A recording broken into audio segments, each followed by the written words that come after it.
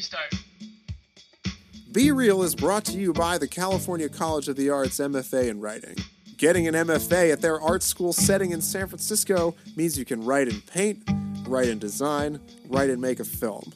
Oh yeah, you can also write and write.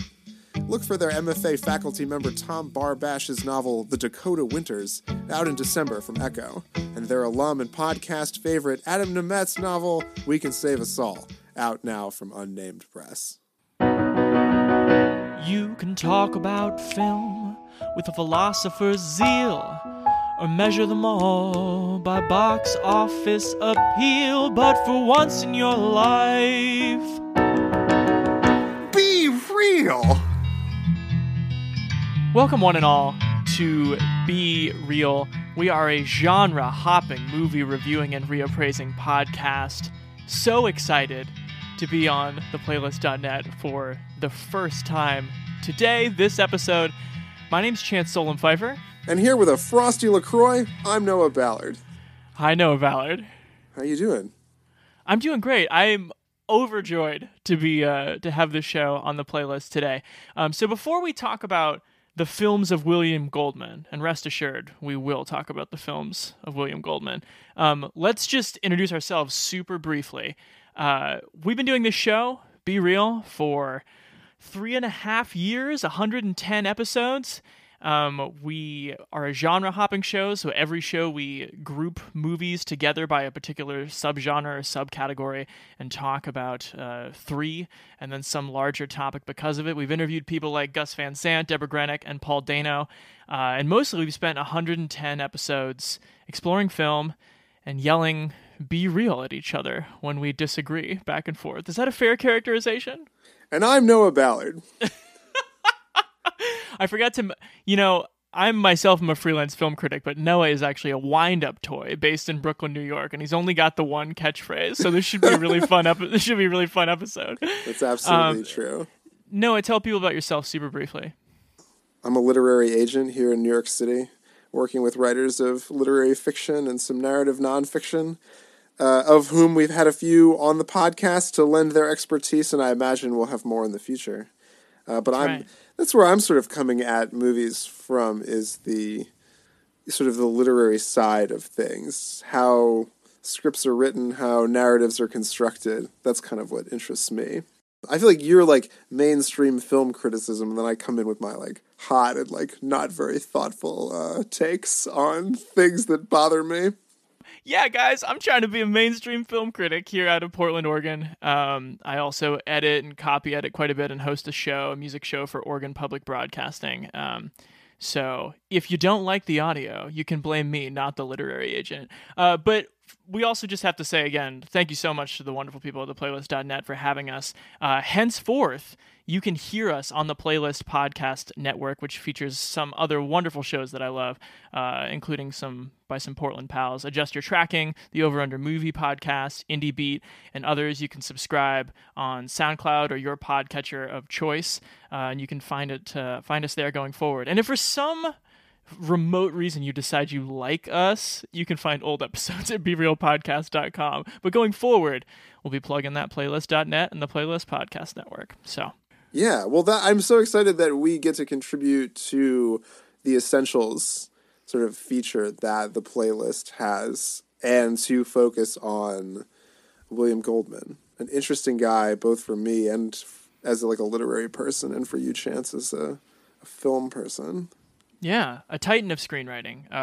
To name just a few, or the three main titles we'll discuss today as part of this sort of Essentials feature are the three for which he's probably best known: Butch Cassidy and the Sundance Kid, All the President's Men, and The Princess Bride. But a titan of 20th century screenwriting, and also kind of editorializing about the film world and novels and his observations in Hollywood. And of course, we're doing this because he passed away at the age of 87 on November the 16th. But yeah, if you don't know William Goldman, you assuredly know his work, and that's what we're going to get into today. And Chance, you did even a deeper dive on some of his movies too. You, just for this playlist one, I think you went for extra credit. So I wanted extra credit since some people are meeting us for the first time. We should also mention too that Marissa Martinelli from Slate is coming up to give us a bit more insight into the book upon which The Princess Bride is based.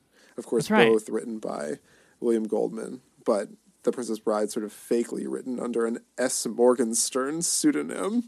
That's right. So So, to kind of trace the arc of his career a little bit before we zoom into specific movies, he came out of writing novels in the 60s. He was a novelist before he ever dreamed of writing screenplays. And then kind of picked it up with movies like Harper and very quickly Butch Cassidy and the Sundance Kid, which sold, I think he sold the screenplay for $400,000. yeah, which was like at the time a record. And then just an unbelievable run through the 70s with Great Waldo Pepper and The Hot Rock and All the President's Men and Marathon Man, where he was just the biggest screenwriter on the planet. Yeah, and what I find so interesting now too is that, like, of course his movies are some real like American classics, but there are still at least 3, if not many more. I didn't research each single book, but 3 books that are still very much in print at Random House, at Houghton Mifflin, and at Grand Central. And so, like, I reached out to most of these places and I asked, like, can you give me, like, William Goldman just died and we're doing a podcast about him. Like, what can you say? And all these publicists were like, he's a pretty major part of our publishing program. None of us here ever met him, but he brings in a lot of money. You did get a hold of his agent over email, though, did you not? I did. I got a very frosty email from Esther Newberg from ICM, who is a legend in her own right, and that she responded at all was incredibly generous.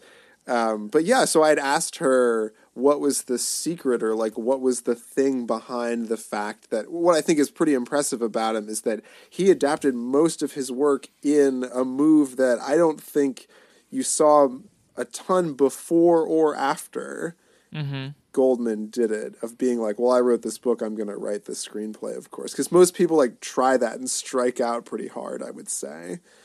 Yeah, or the movie industry just really doesn't like it. Right. But Goldman made it work. So I asked Esther Newberg, like, why she thought like that happened. And she's told me that it was it was as simple as that he insisted on doing the adaptation and he was good at it. Yep. And then she was like, there were often too many cooks working on the movie side, and that was a frustration for him. And I've been trying to like think about what that means, and I feel like we'll get into that somewhat when we talk about the directors that he collaborated with. Did you want to talk about like other people who are comparable but kind of not comparable? The only other people that come to mind are, like your F. Scott Fitzgerald or your Dashiell Hammett's or like Michael Crichton or something. But the weird thing about William Goldman is, like, I think he was far more successful than any of those other writers crossing over to the film world, yet I think he's the least famous.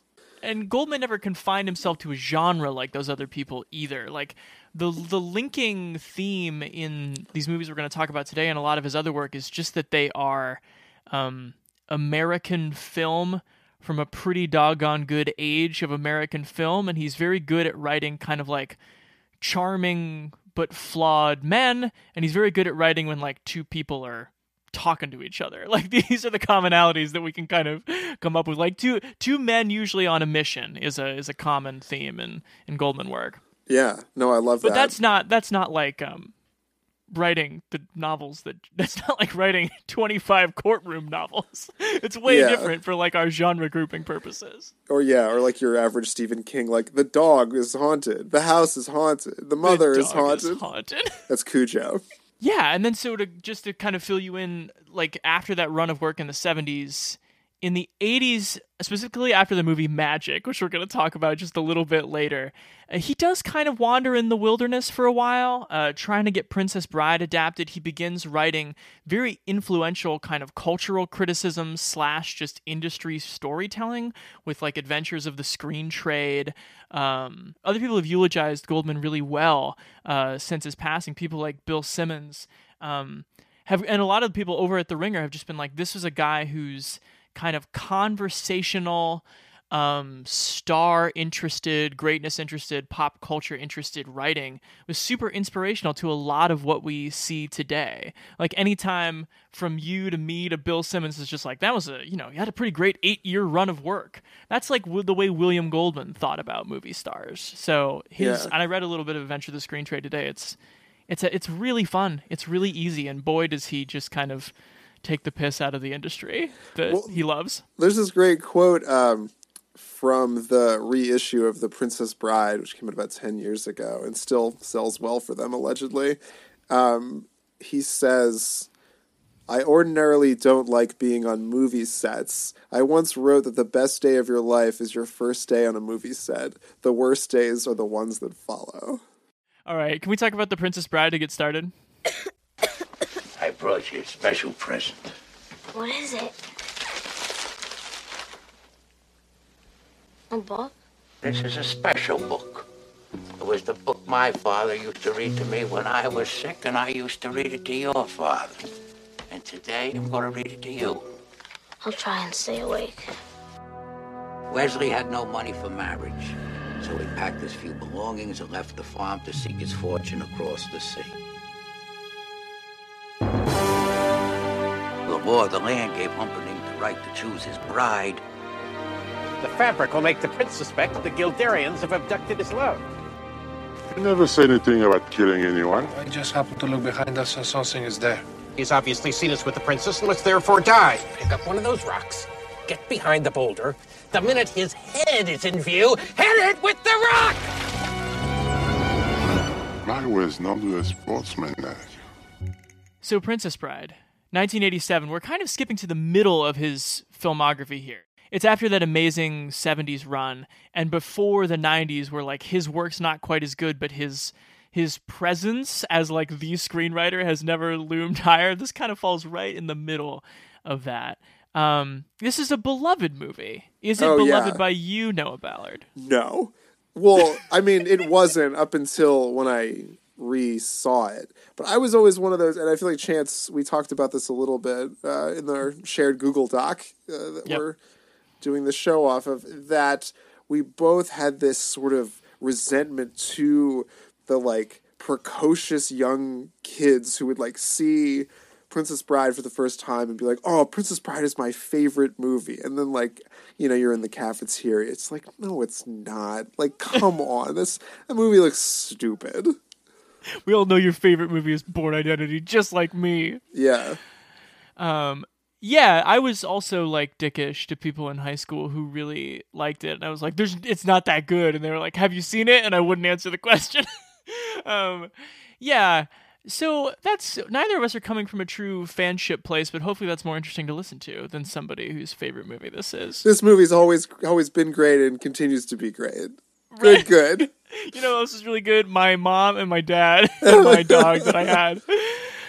So yeah, don't get offended if we talk down on this movie a little bit. We tried to come in with clear eyes and without that adolescent hate in our hearts. So yeah, this was a book that Goldman had written almost 14 years earlier, 1973. It originated as him wanting to write something for his kids, this bedtime story that's pretty symmetrical with the framing device of the movie, which is Grandpa Peter Falk reading to sick grandson Fred Savage. It's a fairy tale that is aware of itself by virtue of the framing device, but like not too aware of itself. And I want to get into that more later. But it starts out with Wesley, who's a farm boy played by Cary Elwes, serving on the farm of Buttercup, Robin Wright, who orders him around until they realize they love each other in about 45 seconds. Then Wesley has to leave, and she believes he's been killed by the Dread Pirate Roberts. That's right. Dread Pirate Roberts. People who love this movie are going to hate us. And in that time, Prince Humperdinck, played by Chris Sarandon, takes the beautiful Buttercup to be his bride, but they're unhappy together until one day Buttercup is kidnapped by Mandy Patinkin, playing Inigo Montoya, and Andre the Giant, and Wallace Shawn. Yep. As sort of this pawn to start a war, kind of this like fake Helen of Troy thing. And then they're caught up with by Wesley, and there's this whole reuniting, and this fairy tale plays out. You know, this is the basic plot of Princess Bride. What do you think of Robin Wright? Can we start there? Sure. Robin Wright, So I feel like because she ultimately is sort of our guide through this movie. She kind of is. Because we don't see him being a pirate. No. She was 20 and had, I think, been in no movies, had certainly had no starring roles when this came out. I think she is wonderful.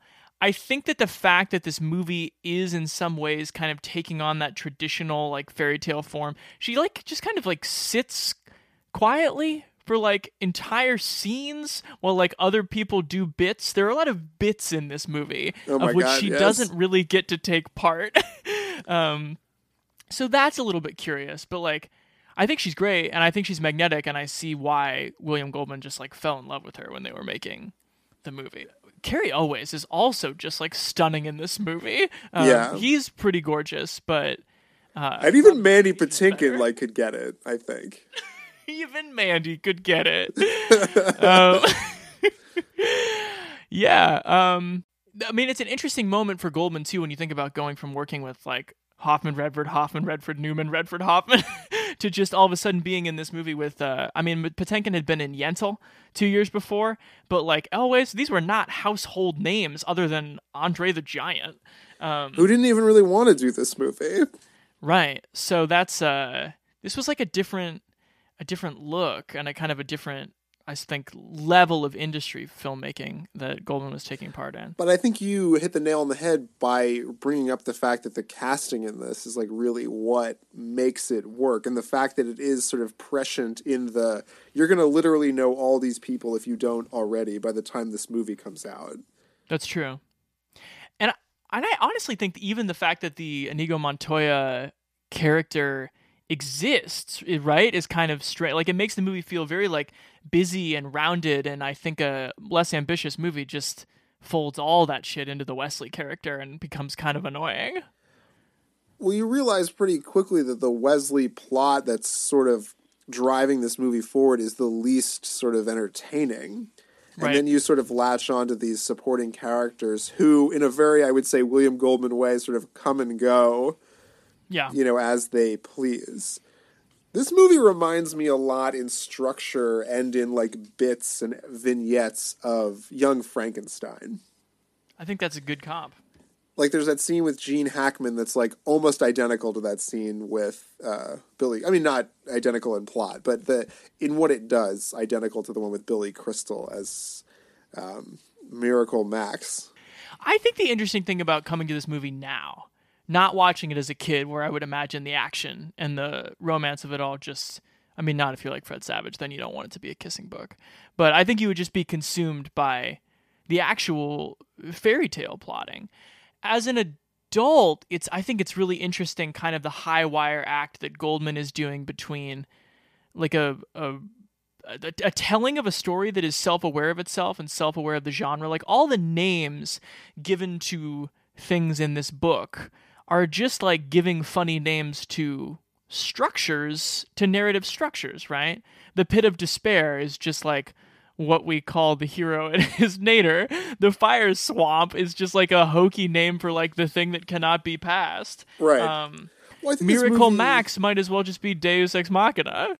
And it's so rare to find that kind of like that Die Hard, that Princess Bride, where like the person knows they're in a crazy situation and there are certain things you do and don't do when you've seen a movie before, man. But can still embrace and is willing to take earnestly the action of it all. Like the sword fight between Inigo and Wesley when neither is using his right hand is really compelling at the same time as it's hokey. And that you just don't see that balance hit very much. I think it's good in that sense. No, I totally agree with you. And I think it's interplay between, you know, sort of the seams of it and how Goldman hides that in sort of this story within a story is clever and is entertaining and is like what we kind of look for in inventiveness when we say like, this is why this should be a movie and not simply a book. What do you think of Rob Reiner as a director? I wrote down in my notes, I found him pretty utilitarian. And I think I find him utilitarian in most of his movies. Like, he did Spinal Tap, which is just Christopher Guest. He did When Harry Met Sally, which is just Nora Ephron. Like, and this one's just William Goldman. Like, this guy's just like your Jonathan Turteltaub, yet he has better writer friends. I think Rob Reiner might just have really good taste. One of the things I find curious / like it about the direction of this movie is, things do look really fake. Oh, sure. But it somehow, works okay. Like, the Cliffs of Insanity, that's just a shower curtain with a sunset painted on it behind them. But you start to think about it, and you're like, well, this is a dream. And nobody thinks about the verisimilitude of the background of their dream. They think about the hero. No, it's a movie that knows it's like a community theater production, but it's going to be the best community theater production they can be. And Mandy Patinkin definitely wants to be part of that. Right. As charming as some of the low budgetness is of this movie, weren't there kind of moments for you, and maybe I'm off here, but that felt a little almost disingenuous in their kind of hokiness, particularly the score, which feels like it's like synthesizer orchestra and then weirdly a flamenco guitar. Why don't you just do the flamenco guitar? You don't need this bad video game soundtrack to them running around. Yeah, the score's not my favorite thing here. I hear what you're saying. And some of the bits get a little exhausting. The Wallace Shawn wine glass thing to me was holy shit, how is this going on? People talk about that as incredible screenwriting, but I found it unbelievably boring. Right.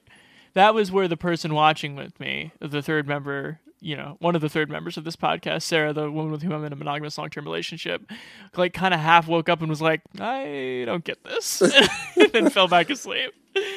And I felt she was right to point that out. Probably. I was not incredibly taken with it. I think there are some really interesting kind of Goldman-y lines though that I latched onto though. There's not a lot of money in the revenge trade. Right. Or life is pain, Highness. Anyone who says differently is selling something. These are very interesting screenwriting flexes for a movie where people, and it's and then they were in love. Right. I liked the we are men of action, lies do not become us. There's some great writing in here. The inconceivable thing is a little bit on the nose. Yeah. You also have to give credit to My Name is Inigo Montoya. You killed my father, prepare to die is one of the best phrases in movie. It's at least one of the most quotable movie phrases that there are. Let's talk about the reception of this movie before we angle our way to a rating here. Sure. Most people, I would imagine, it has high marks on Metacritic, on Rotten Tomatoes, on IMDb. Yeah. But one of my favorite things to do when we review a movie, Chance, is find a review that just fucking hated it. And this time was Pauline Kael from The New Yorker, who said, this movie is ungainly. You can almost see the chalk marks it's not hitting, but it has a loose, likable shabbiness.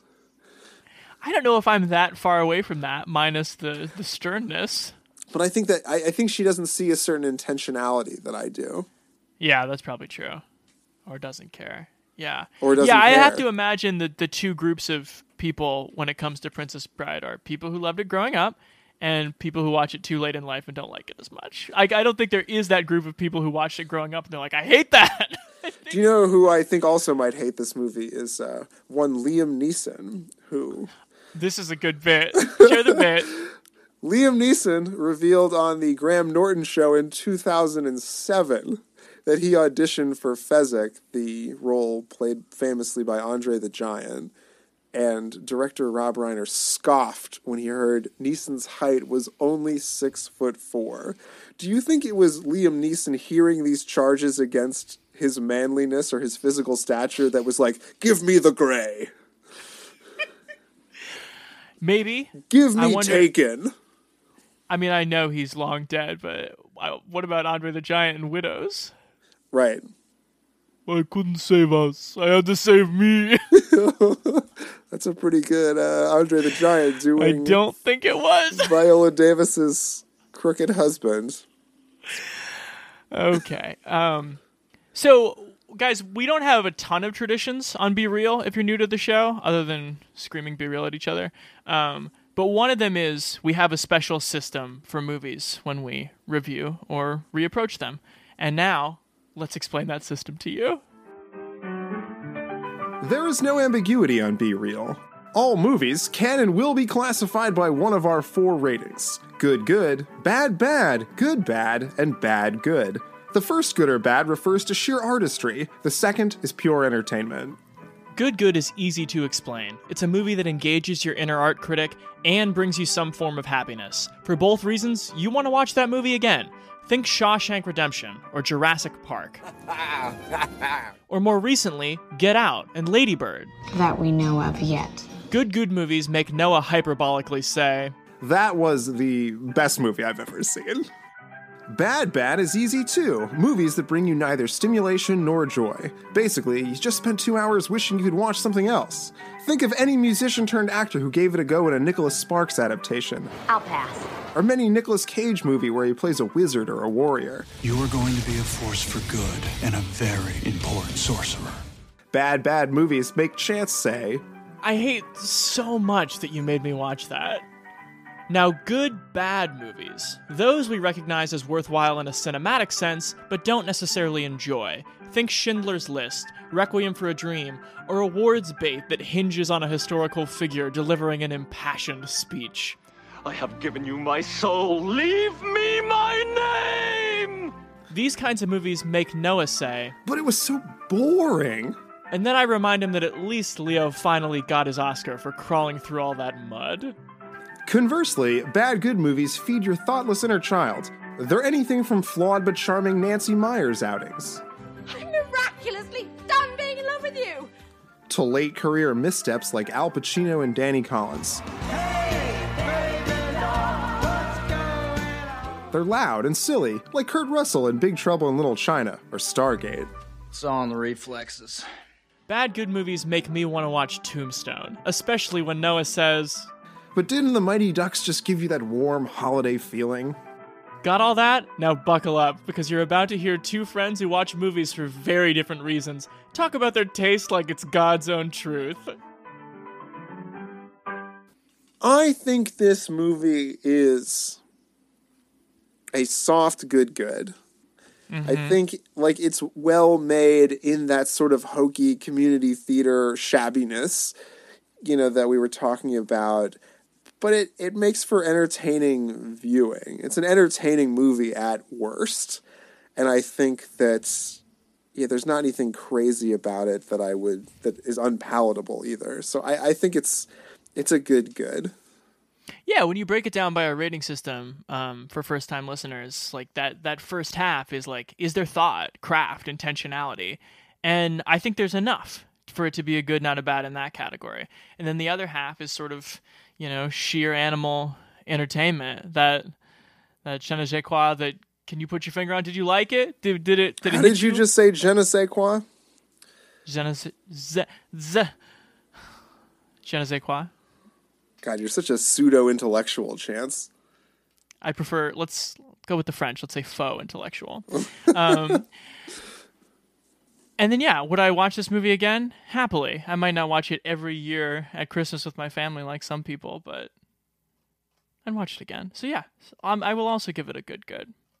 Now, folks, Noah talked a little bit about the novel of it all when it came to Princess Bride a bit earlier. So why don't we get into that with someone who wrote so well about it in kind of summing up Goldman's career with regard to this movie. Slate's Marissa Martinelli is coming up.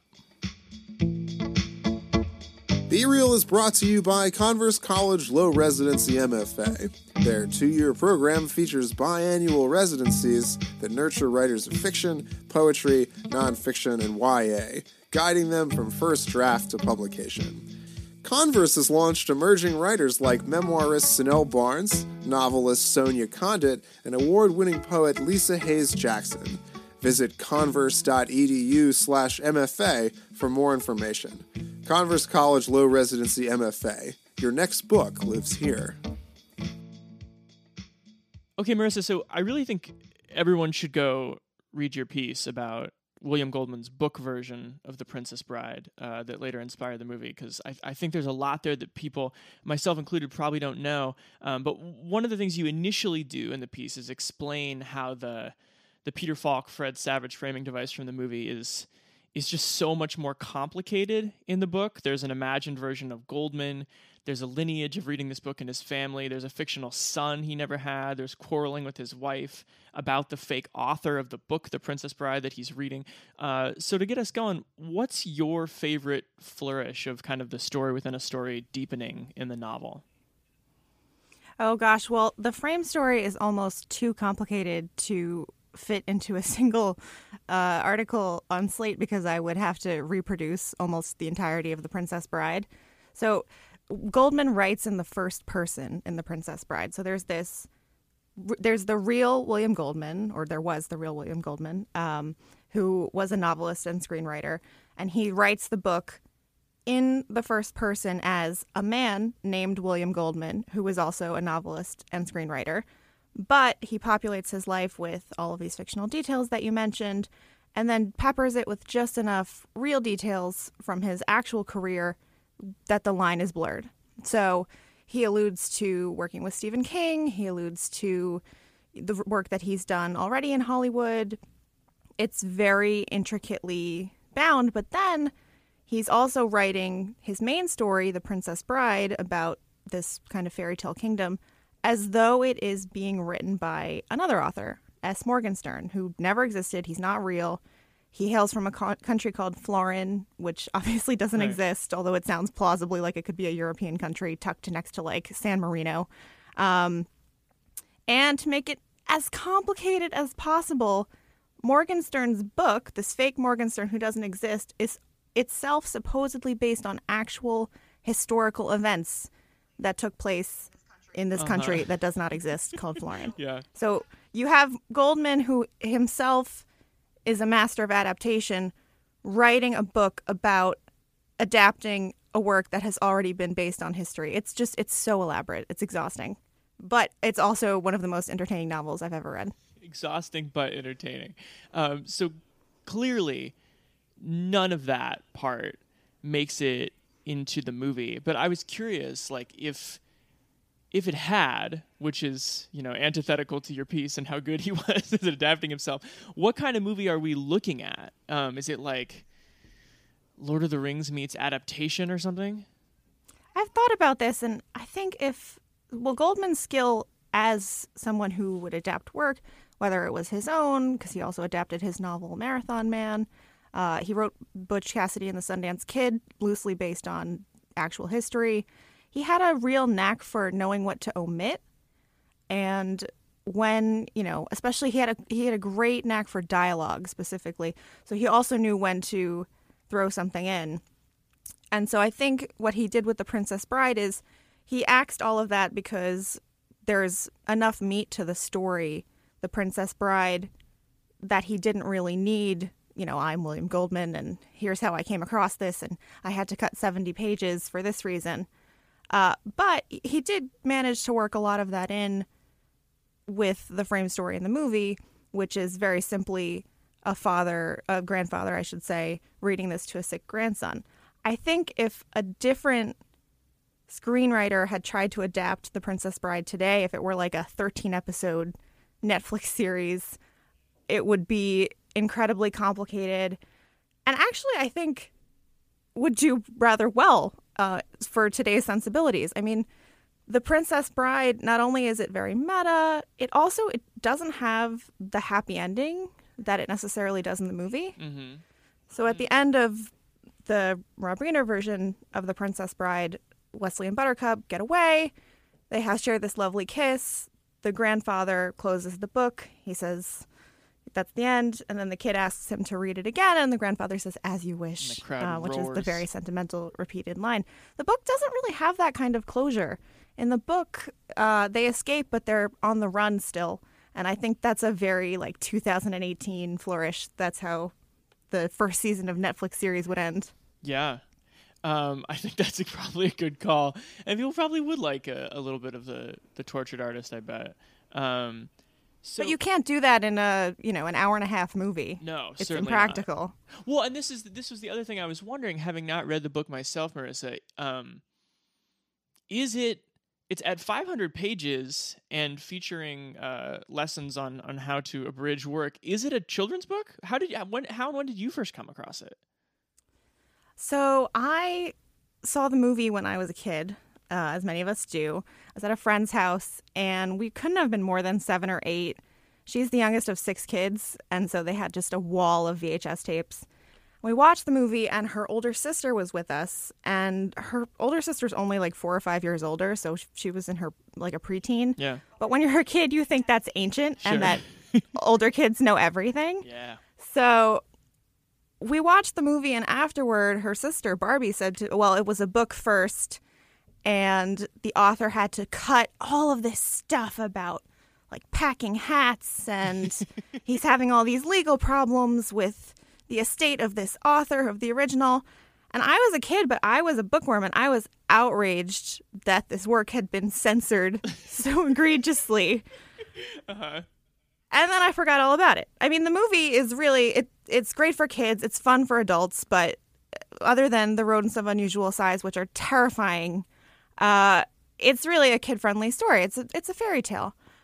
And I forgot all about that there was a book until I was actually doing summer reading it was the summer before high school. And I was looking for a copy of Lord of the Flies by William Golding. Ah. And I was at the bookstore, and I saw this book, The Princess Bride, and it was William Goldman, and I had loved the movie so much that I figured, let me get it. I hadn't forgotten what Barbie told me, that, there was this elaborate stuff, but I don't know that I knew that it was satirical, but there were things that definitely tipped me off. At 14, even, I kind of knew there was No Country Called Florin, and I was like, what's up with that? But it's so well done and so compelling, and this alternate world that Goldman creates, not just the world of Florin and Gilder, but the world of his own life, is convincing. And so I don't fault Barbie for falling for it. There you go. Well, see, and you raise a point I want to get into, which is what's your take on how the book and the movie use self-awareness? Because I had actually never seen it. I watched it for the first time for this podcast, and then tried not to say anything too mean that would crush people's childhood affection for it. Oh no! I know, and I didn't have anything really mean to say. Oh, good. But I was struck Forgiven. by, it breaks a lot of the show don't tell rules. He gives names to plot devices, basically, like Pit of Despair, Cliffs of Insanity, immediately naming the fact that what Wesley is really saying is that he loves Buttercup. So there is that, there's that keen sense of, I know what I'm doing here, and you know what I'm doing here, but it somehow, doesn't get in the way. What's your take on how he uses self-awareness? I think that the framing device is designed to do exactly that, and so it's hard to be annoyed about that. You're being told a story, and that's Goldman having his cake and eating it too, where, the book itself is full of interjections from Goldman saying, I cut this for this reason, and here's what Morgenstern had to say about it, and here's what a professor of history from Columbia had to say about it, who specializes in Florinese history and tradition, which, of course, none of those people are real. And so in that respect, the interjections from the grandfather, there's a scene where they're in danger and the grandfather interrupts, and the picture actually freezes on the screen, and he says, Buttercup does not get eaten at this time. And then we cut back to the grandfather and the grandson's like, what? Kind of like the viewer. It's funny and it's irreverent in a way that really captures Goldman's prose without actually inserting him as a character. I think it does a great job. I'm a big fan of this movie. Mm-hmm. There's another S. Morgenstern book, right? The Silent Gondoliers. Do you know about this? I do. I haven't read it, though. I certainly have not either. I just found out about its existence kind of researching to talk to you today. What do you feel like Goldman got from... Do you feel like this indulgence sort of like delighted him, or like having this kind of this other like writer who's not him but who he could kind of like take the piss out of sometimes, but also like use to, you know, write something that's like not as high stakes as a $400,000 Butch Cassidy and the Sundance Kid script? What do you make of like what the like this couple of things, this S. Morgenstern phase of his career might have like done for him as a creative person? Any thoughts? I think it's twofold. So on one hand, creating S. Morgenstern allows Goldman to get into the nitty-gritty of adaptation. It lets him... he's talking in the book about his frustration trying to adapt this work by Morgenstern, and in turn, Morgenstern's own frustration with adapting historical events. You know, what is too sacred to omit? What can you change? What is the studio or your editor demanding be put in? So that's one advantage. The other is that, and I think of this specifically because Goldman wrote or started to write, or maybe never intended to finish, who knows, a sequel to The Princess Bride called Buttercup's Baby, also by S. Morgenstern, also supposedly that Goldman was going to adapt. And he released a sample chapter in one of the anniversary editions of The Princess Bride, and supposedly it was being held up for legal reasons and a dispute with Stephen King, who is of Florinese descent, apparently. But he did write one chapter, and I just reread it very recently, and there's at one point where there's a long passage about Inigo Montoya falling in love and his backstory, and then Goldman interrupts the text to say, I don't know why Morgenstern put this in here. It doesn't really, nothing happens. My editor didn't like it. He didn't want me to include it, but I put it in anyway. And that, I don't want to say it's a cop-out, because it's a lovely passage about a character who deserves as much backstory as we can get, but it's also like a cheeky way to say, well, if you don't like this part, I didn't write it, so mind your own business. Right. Yeah. Just creating some distance for sure. Well, Marissa, I'll wrap up with this one. In the episode surrounding our conversation here, we've tried a few different ways to kind of remember William Goldman. To sum up his career is not easy, though. It feels like a lot of people remember him for a lot of different things. So what will you remember him for? I will remember him primarily, I think, through The Princess Bride, and I will use his own words about his book within a book to remember him, which is, it's my favorite book in all the world. That's beautifully said. Thanks so much for your time. Thank you, Chance. This was fun. Grandpa, maybe you could come over and read it again to me tomorrow. As you wish.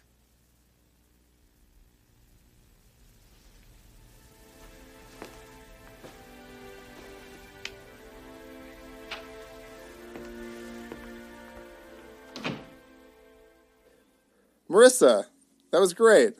Thank you for saying all those things. We appreciate you being our first guest on a brought to you by the Playlist show. That's fun. Let us forge ahead now to Goldman's first great work, 1969's Butch Cassidy and the Sundance Kid. Well, we're back in business, boys and girls. Outlaws with style, in a class all their own. You know, when I was a kid, I always thought I was going to grow up to be a hero. Don't tell me how to rob a bank. I know how to rob a bank.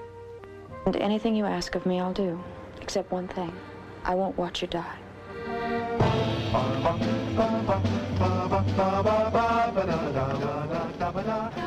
You just keep thinking, Butch.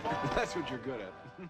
Directed by George Roy Hill, based on the American outlaw legends. Butch Cassidy, played here by Paul Newman, and the Sundance Kid, played by Robbie Redford. And the other, of course, George Roy Hill thing you have to point at if you talk about this movie is The Sting. I love The Sting. It's one of my favorite movies The Sting's ever. before this, yeah? After. 3 years later. The Sting does kind of have like a Finding Forrester to Butch Cassidy and the Sundance Kid's Goodwill Hunting. That is such an insult to the Sting. Have you seen the Sting recently? The Sting's fantastic. The Sting's incredible in Finding Forrester. Yeah, I'm just fucking with you. You are my enemy now, dog. That's yeah. But this let's just start out up front. What's Butch Cassidy? What's it about? Right. So it's about the two leaders of an actual outlaw gang in the late 19th century. The Hole in the Wall gang. They rob banks. They rob stagecoaches. Like if you read gunfighter books growing up, like I did, Butch Cassidy and the Sundance Kid were right after Billy the Kid and Jesse James. Oh, the Hole in the Wall gang. That was your thing. That was my jam. Amazing. John Wesley Harding, though, I didn't fuck with that. So yeah, and I'm not sure that history looks upon them quite nearly as charmingly as this movie does. But this movie is long on charm.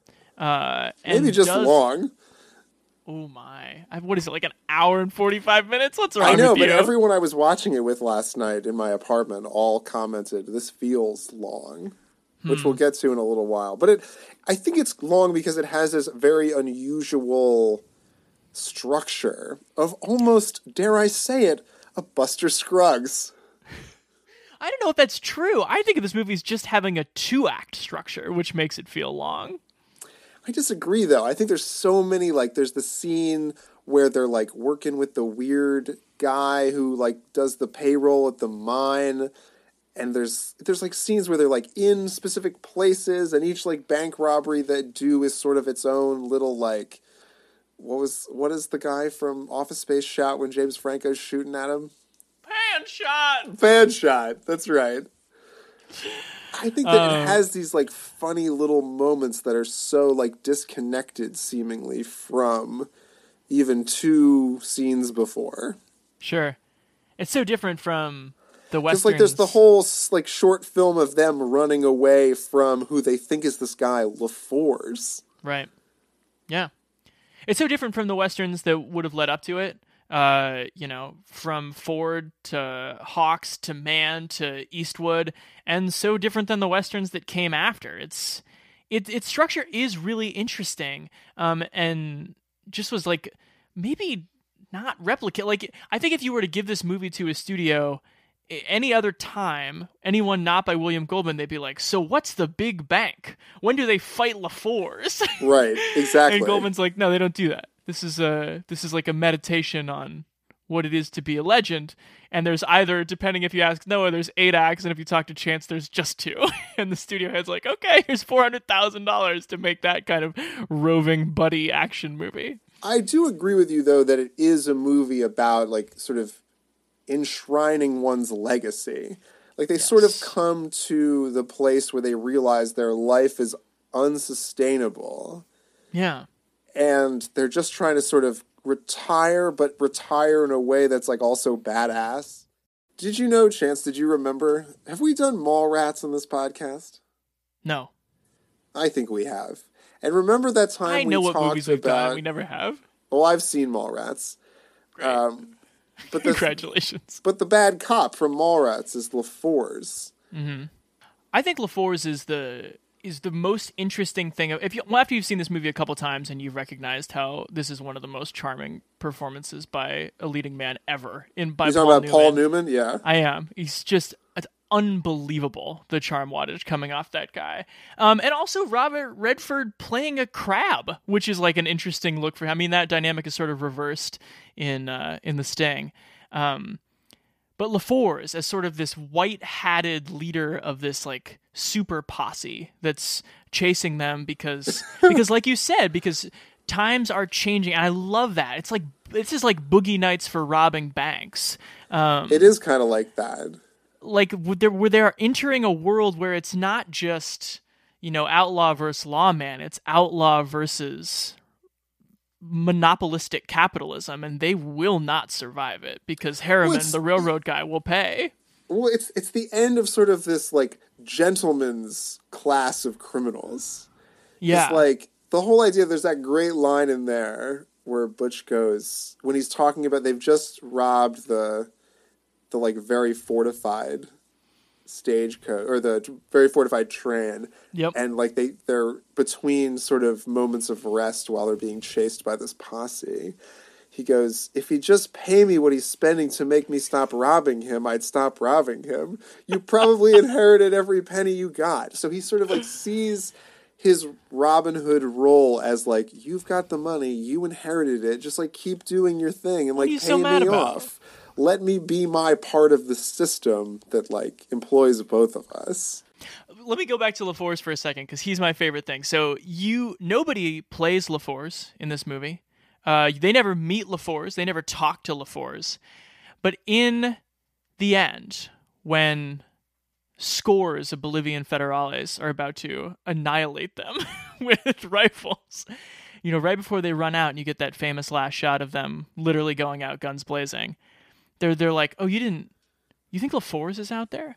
And to me, that's such an interesting last moment that it may be funny, it's maybe chuckle-worthy, but is also shows that those two are thinking about the world the same way we think about them. That sort of like that legend who's just like pressed upon the West, like, is he going to be out there? And it's like, guys, you're about to be slaughtered by actual hot metal. But they're thinking about this LaForce character the same way that we think about Butch Cassidy and the Sundance Kid. It's such an amazing little twist of screenwriting. That's one of the highest, I think, sort of, that this movie hits that high peak of like real sort of dramatic irony at the end is an unbelievable feat of screenwriting. Again, balanced against pretty naturalistic, just chummy, like, where are we going next? My leg's falling off, but are we going to go to Australia? Right. Yeah, there's sort of this interesting couple. And I wanted to talk about this idea of this throuple that they're in. Right, with Catherine Ross. With Catherine Ross. Yeah, she plays Etta, who is Sundance's love, but also... And there's this funny line in there where they're sort of... Because she's, like, sleeping with Robert Redford, Sundance, but she also, like, has an emotional, romantic involvement with Butch, Paul Newman. Yeah. And there's this one scene where she says something to the effect of, like... Or does he say it? Does Newman say, like, do you ever think if it'd be us who were together if you met me first? She asks him that. But I don't think it really adds any tension to the movie other than like once her as like almost a lucky penny disappears, she's cursed them with this line of, she says, I don't want to watch you die. I'll miss that scene if you don't mind. Beautiful. And of course, when she exits, they're doomed. Absolutely. And I think waiting for that shoe to drop, waiting for how they treat her to sort of expire in its quality, it becomes their undoing, is that like almost that they alienated her. Well, yeah, it's interesting because you talked about Robin Wright earlier. I think it's safe to say that like in his long, quite well-written filmography, Goldman didn't write a lot of great women, especially not movies focused on women. But what the women characters mean in relationship to the male protagonist was, as a rule, interesting. Right. So, like, in terms of how he's aged, like, yeah, these are all very male movies from a very male-oriented time in filmmaking. I mean, just take a look at what William Goldman looked like in the 60s through 90s, and you'll see probably exactly who do you expect to write a script like this. Yeah, you'll see someone who was hanging out with Paul Newman and James Caan, and with this incredible handlebar mustache. Incredible. Which leads me to the question, Chance, who do you prefer? Sort of like Silver Fox, like Upper West Side William Goldman, who he was in maybe the latter 20 years of his life, or sort of the freewheeling mustache of the 60s, 70s, and 80s? I hope you're hopping on Google to answer this question yourself right now, listener. Give me the mustache 1,000 times out of 1,000. Interesting. I kind of liked him as and now I'm the John Updike of my generation, kind of transcendence into like virile and kind of graying fox. Yeah, that's fair. That's fair. So before we turn to a rating, what else about this movie? Do we have to get out any other? Oh, you wanted to talk about the famous "Raindrops Are Falling on My Head" scene, I bet. I think much like the Banditos Yankees, just the abundance of B.J. Thomas in this movie is so unwelcome as to almost ruin the movie. Oh my God. Have a heart. It's such a jarring sort of like, from the beginning that Burt Bacharach wrote the score for this. So you're like, okay, Burt Bacharach's involved. Like, there's definitely going to be like some singing. And then it's not there for a while until this like whimsical bicycle scene that like, it's very sort of strange how the music is juxtaposed with otherwise like an orchestral Western score. I think it goes on a while. And that's probably, if it were just Raindrops Are Falling on My Head, I think it would be a little easier. But if you're watching this movie in 2018, you're like, wait, and then there's like a kind of like a jaunty thing after that song where he does bicycle tricks for 90 seconds. It goes on a while. It's hard to... At least that sequence isn't, though, the later sequence of Butch Cassidy and the Sundance Kid and their girlfriend go to New York City, set to the tune of it's, what is that? That scene is also so bizarre. Like this PowerPoint presentation of this early 20th century trip to the New York of Home Alone 2. I think it's one of the only things that's like patently bad about this movie. And you get it because there is the old newsreel framing device and the transitions from sepia. But like that sort of like that montage, it goes on forever. It doesn't really add anything. It reminds you, yes, of the way this story is being told, but it's not exactly like ducking out to Peter Falk and Fred Savage having a charming conversation, even though that's what it is in this movie. You know, this is why you need like a Rob Reiner to do a William Goldman script, because he comes up with a much better transition, I bet. It's true, but I don't think you get some of those like really kind of punchy, poetic moments that George Roy Hill has clearly imagined, like the LaFours and them jumping off the law enforcement train to the steam whistle is such a like, it's now 1907 and you guys are fucked. There are some great directorial moments in what I'm going to now, can I give it? Please. And what I'm going to now say is an easy good for me. I agree there are some weird things about this, but like also you just cannot do better in terms of like buddy banter while still enjoying the action. I really love the ways in which they know each other so well, and yet they don't know each other. Them finding out each other's real names. The fact that Sundance, the joke's on you, I'm from Atlantic City, New Jersey. These are like really interesting script touches of like they know each other very well in this one context. I want to talk about that with Bernstein and Woodward in the next movie. But they're also childish. I love it. You have Butch doing voices to try and get that guy to come off the train. You have that great moment of Redford before he reveals he doesn't know how to swim. Newman's like, let's go in the water. He's like, no, get off me. I want to fight him. Which is something that like an 8-year-old cowboy says. Those two they're so... I mean, they don't need me to say it. This is a classic movie, but they are winning and winsome and are to this day. Good. While I agree with you and the Writers Guild of America, this is one of the 101 greatest scripts ever written. Uh-huh. I will quote to you one William Goldman saying that on a George Roy Hill film, George is the giant ape. Because of his vast talent, his skill at infighting, his personality, he runs the show. And I feel like then it breaks down to just bad directing in some of these weird, campy moments. So I'm going to have to say that while it's a well-made movie, ultimately what it does not add up to is like an entertaining one that doesn't have these sort of like jarring transitions. And oh my God. So I'm going to say good, bad. Oh my God. Heresy.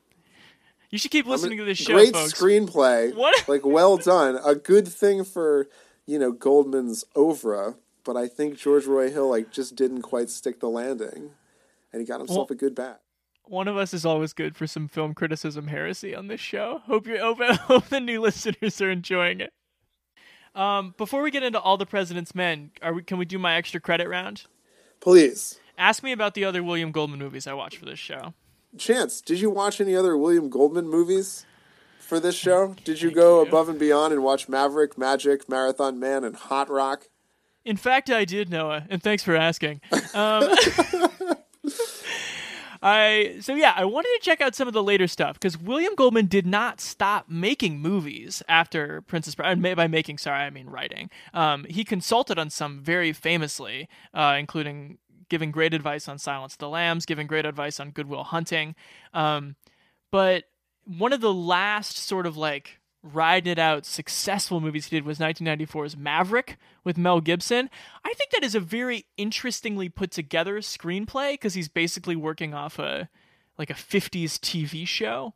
But Mel Gibson playing Butch and Sundance in one kind of angry and yet childish person does not work at all. So that one I think would probably get a kind bad on our rating system. Interesting. Yeah, like after IMDb reviewing this pretty quickly, I haven't seen this movie, but it sounds like it couldn't possibly hold up if only for its like sort of dated looking politics. One of the things we haven't really talked about is that like Goldman's scripts benefit from naturalism.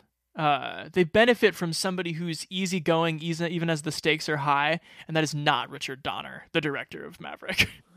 Right. Yeah. Yeah, I think he's good when he creates a sense of realism, even if the premise is hokey. Right. But let me ask you this. Was he able to sustain the Anthony Hopkins ventriloquist movie, Magic? Magic is, I think, hysterically bad. He adapted that from his own novel. So the thing with this is like William Goldman never had like a collapse from a drug problem, but if he did, it would have been this movie. I read a little bit of the novel and like it changes perspectives without warning and is like totally elliptical and weird. And I think this might have been like the peak of him being like, I can adapt anything. And what it ends up being is like 43-year-old Anthony Hopkins playing a 28-year-old ventriloquist in a thriller where the cart is like careening down the hill and the horse is at the top. The horse being you, like wondering about what's going to happen next. Just like scratching its head. It's like Buttercup and what's his name? Wesley rolling down the hill. Yeah, but your like interest in the plot like never joins the plot in its rolling down the hill. Interesting. The Hot Rock. I don't even know what the premise is. I know that it's Robert Redford. Yeah, this was one that Rodrigo Perez, EIC here at the playlist, was like, you guys should check out the Hot Rock. And this is like a super charming, like almost like cute heist movie where like they keep trying to steal the same diamond over and over again. And Redford just has these great, you can see why he just loved William Goldman. He just has these great speeches where like the whole setup for the heist is like him frustratingly walking away from a meeting and he's like, well, there are locks on the box and that's good, but there's no video surveillance, so that's bad. And he does that like back and forth like 10 times trying to decide whether he's going to do it. Even the B+ movies in the 70s were better, and that's what the takeaway from the Hot Rock. Also, incredible Quincy Jones score. Much better than the Princess Bride score. Nice.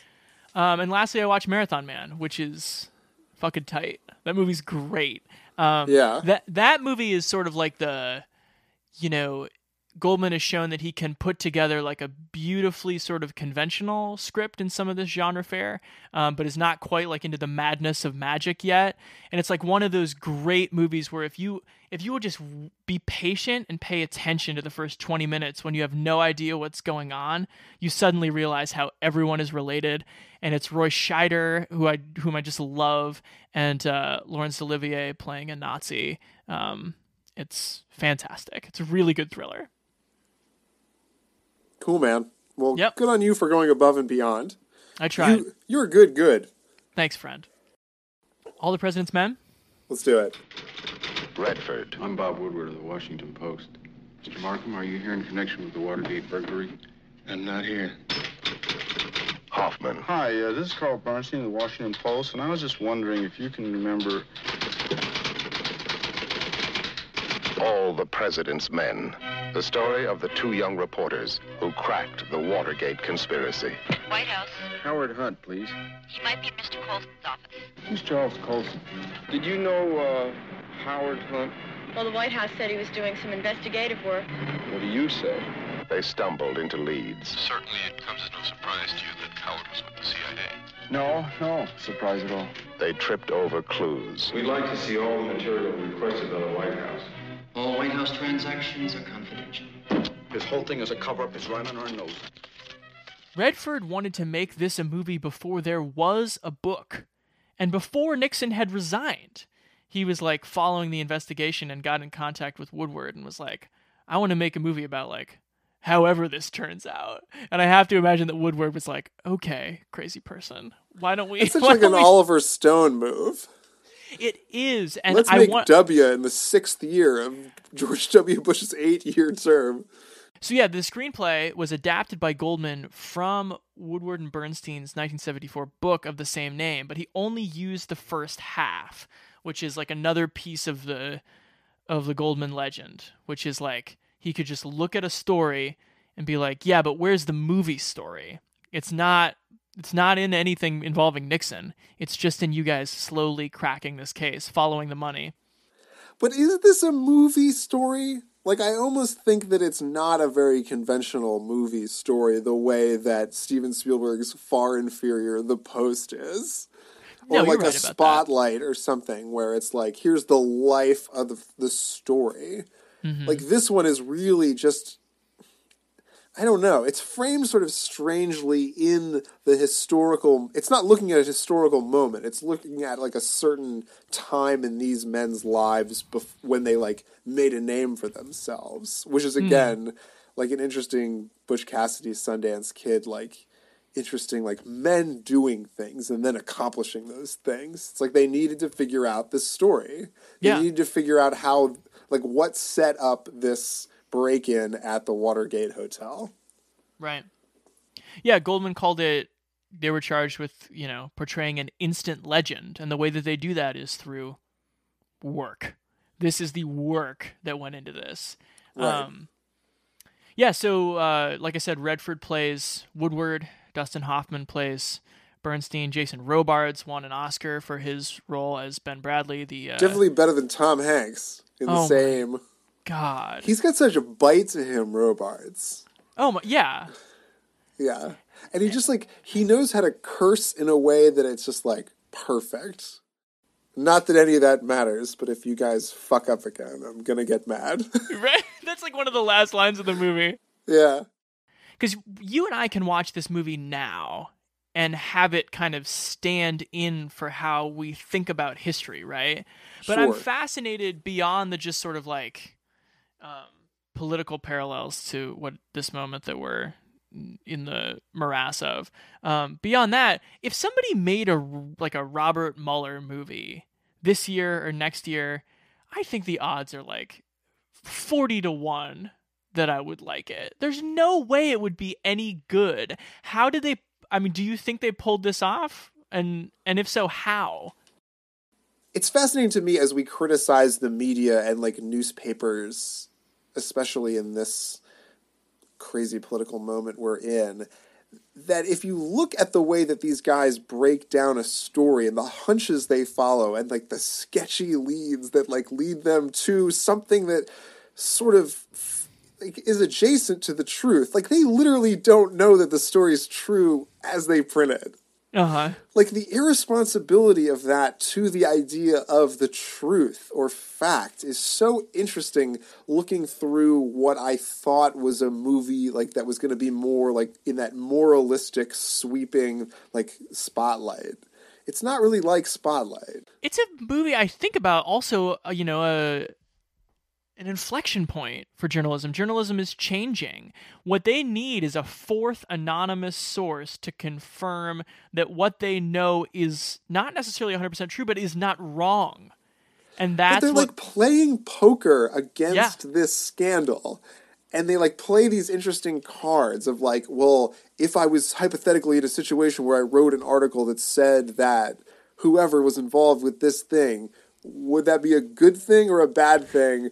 Hang up the phone if it's a bad thing. Right. It's fascinating. They did have to gamble. But that's like, it makes sense to me watching this movie why someone on the other side of them would be skeptical of their practices.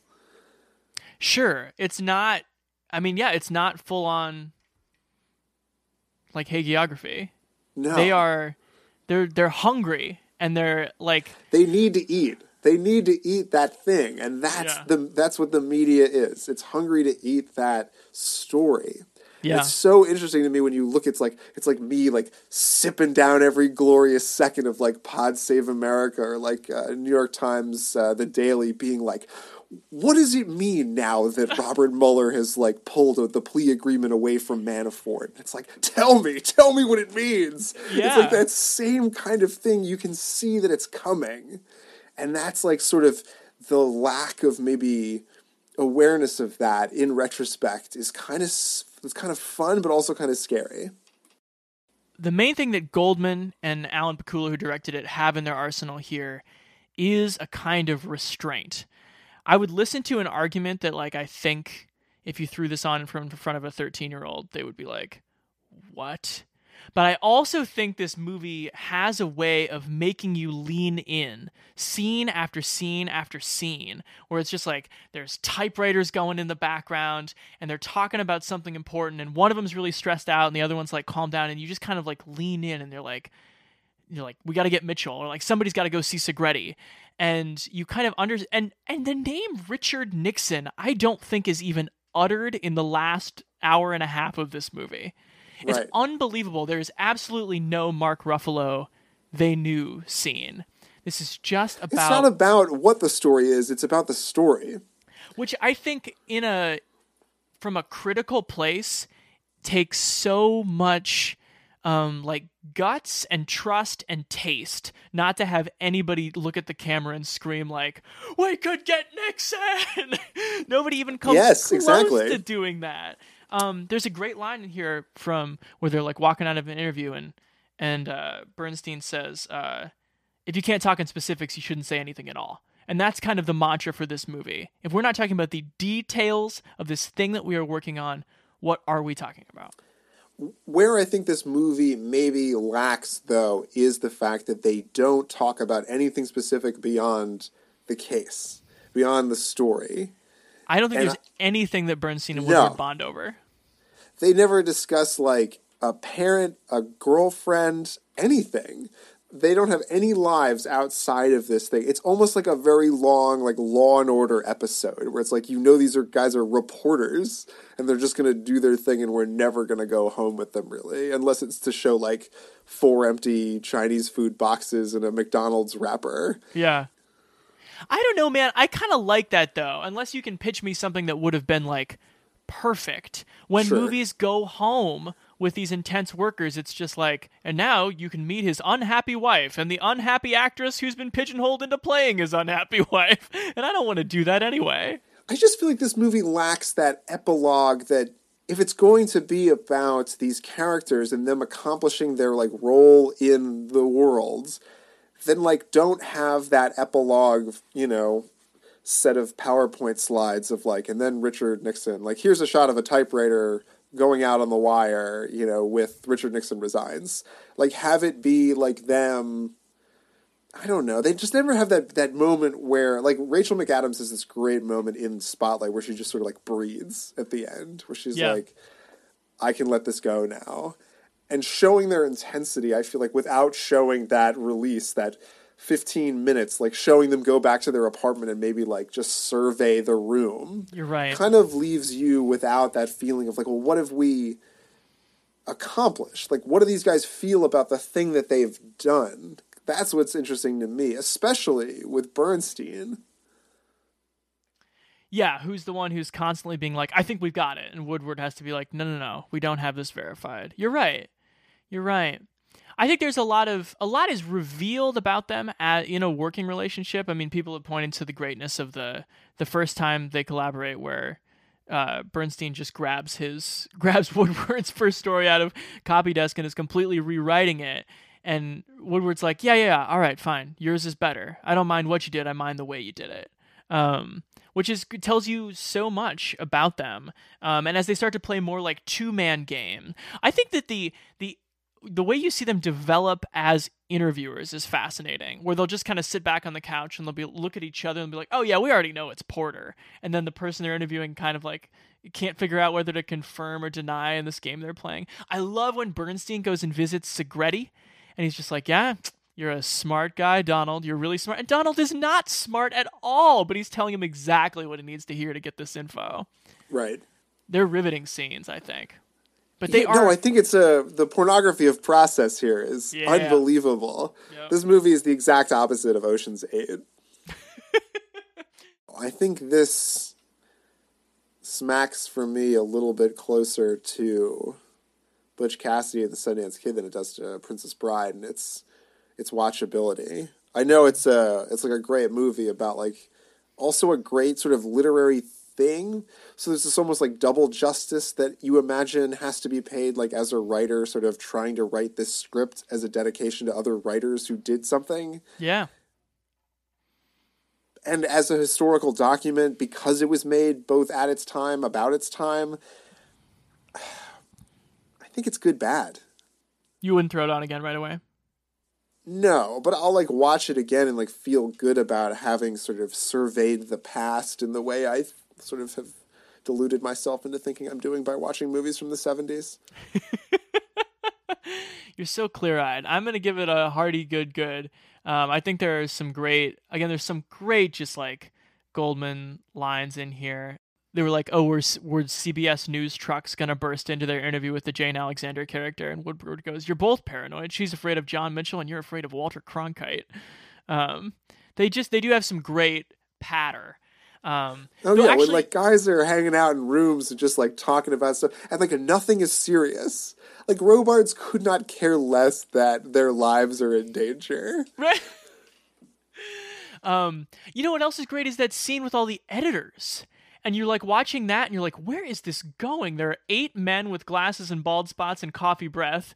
And like, where is this going? And then you realize that like, this is just like exhausted people who are going to bullshit. And then once 5 of them leave the room, they might break into an earnest discussion about like what this story means and whether they trust the reporters doing it. But you're right. It's just so much of it's just interesting office stuff. The only thing I thought of actually, the one time where I think they talk about something that's not the story is when Bernstein is like, you know, kicks Woodward's ass about something and he's got that line, is there anywhere you don't smoke? That's so great that he's constantly smoking. And like, I guess it's the 70s, so you don't have to ask permission, but like, he'll just be in people's homes and like lighting up. Right. Asking them for cigarettes. Yeah, asking that. It's but it is like part of his tactic, which is sort of admirable.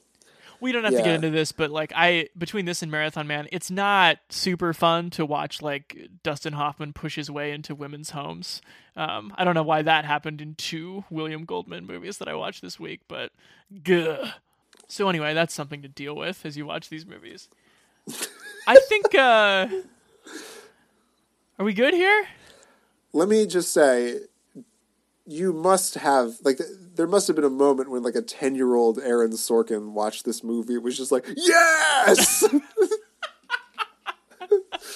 Like a slush fund. Hundreds of thousands of dollars of unaccounted for cash. Hundreds of thousands of dollars. Any comment from Creep? Yes, unavailable for comment. They're not talking. Well, what else beside the money? Where's the goddamn story? The money's the key to whatever this is. Says who? Deep Throat. Who? Oh, that's Woodward's garage freak, his source in the executive. Garage freak? Jesus, what kind of a crazy fucking story is this? Who did you say? He's on deep background. I call him Deep Throat. Let's kind of contextualize William Goldman one more time as we send off this episode here. I was interested in asking, like, do we feel that there are modern day screenwriters who are at all analogous to him with his, I mean, he hadn't been writing any good work in the last 25 years, but did anybody take up that mantle? I have some people written down. I was curious what you thought.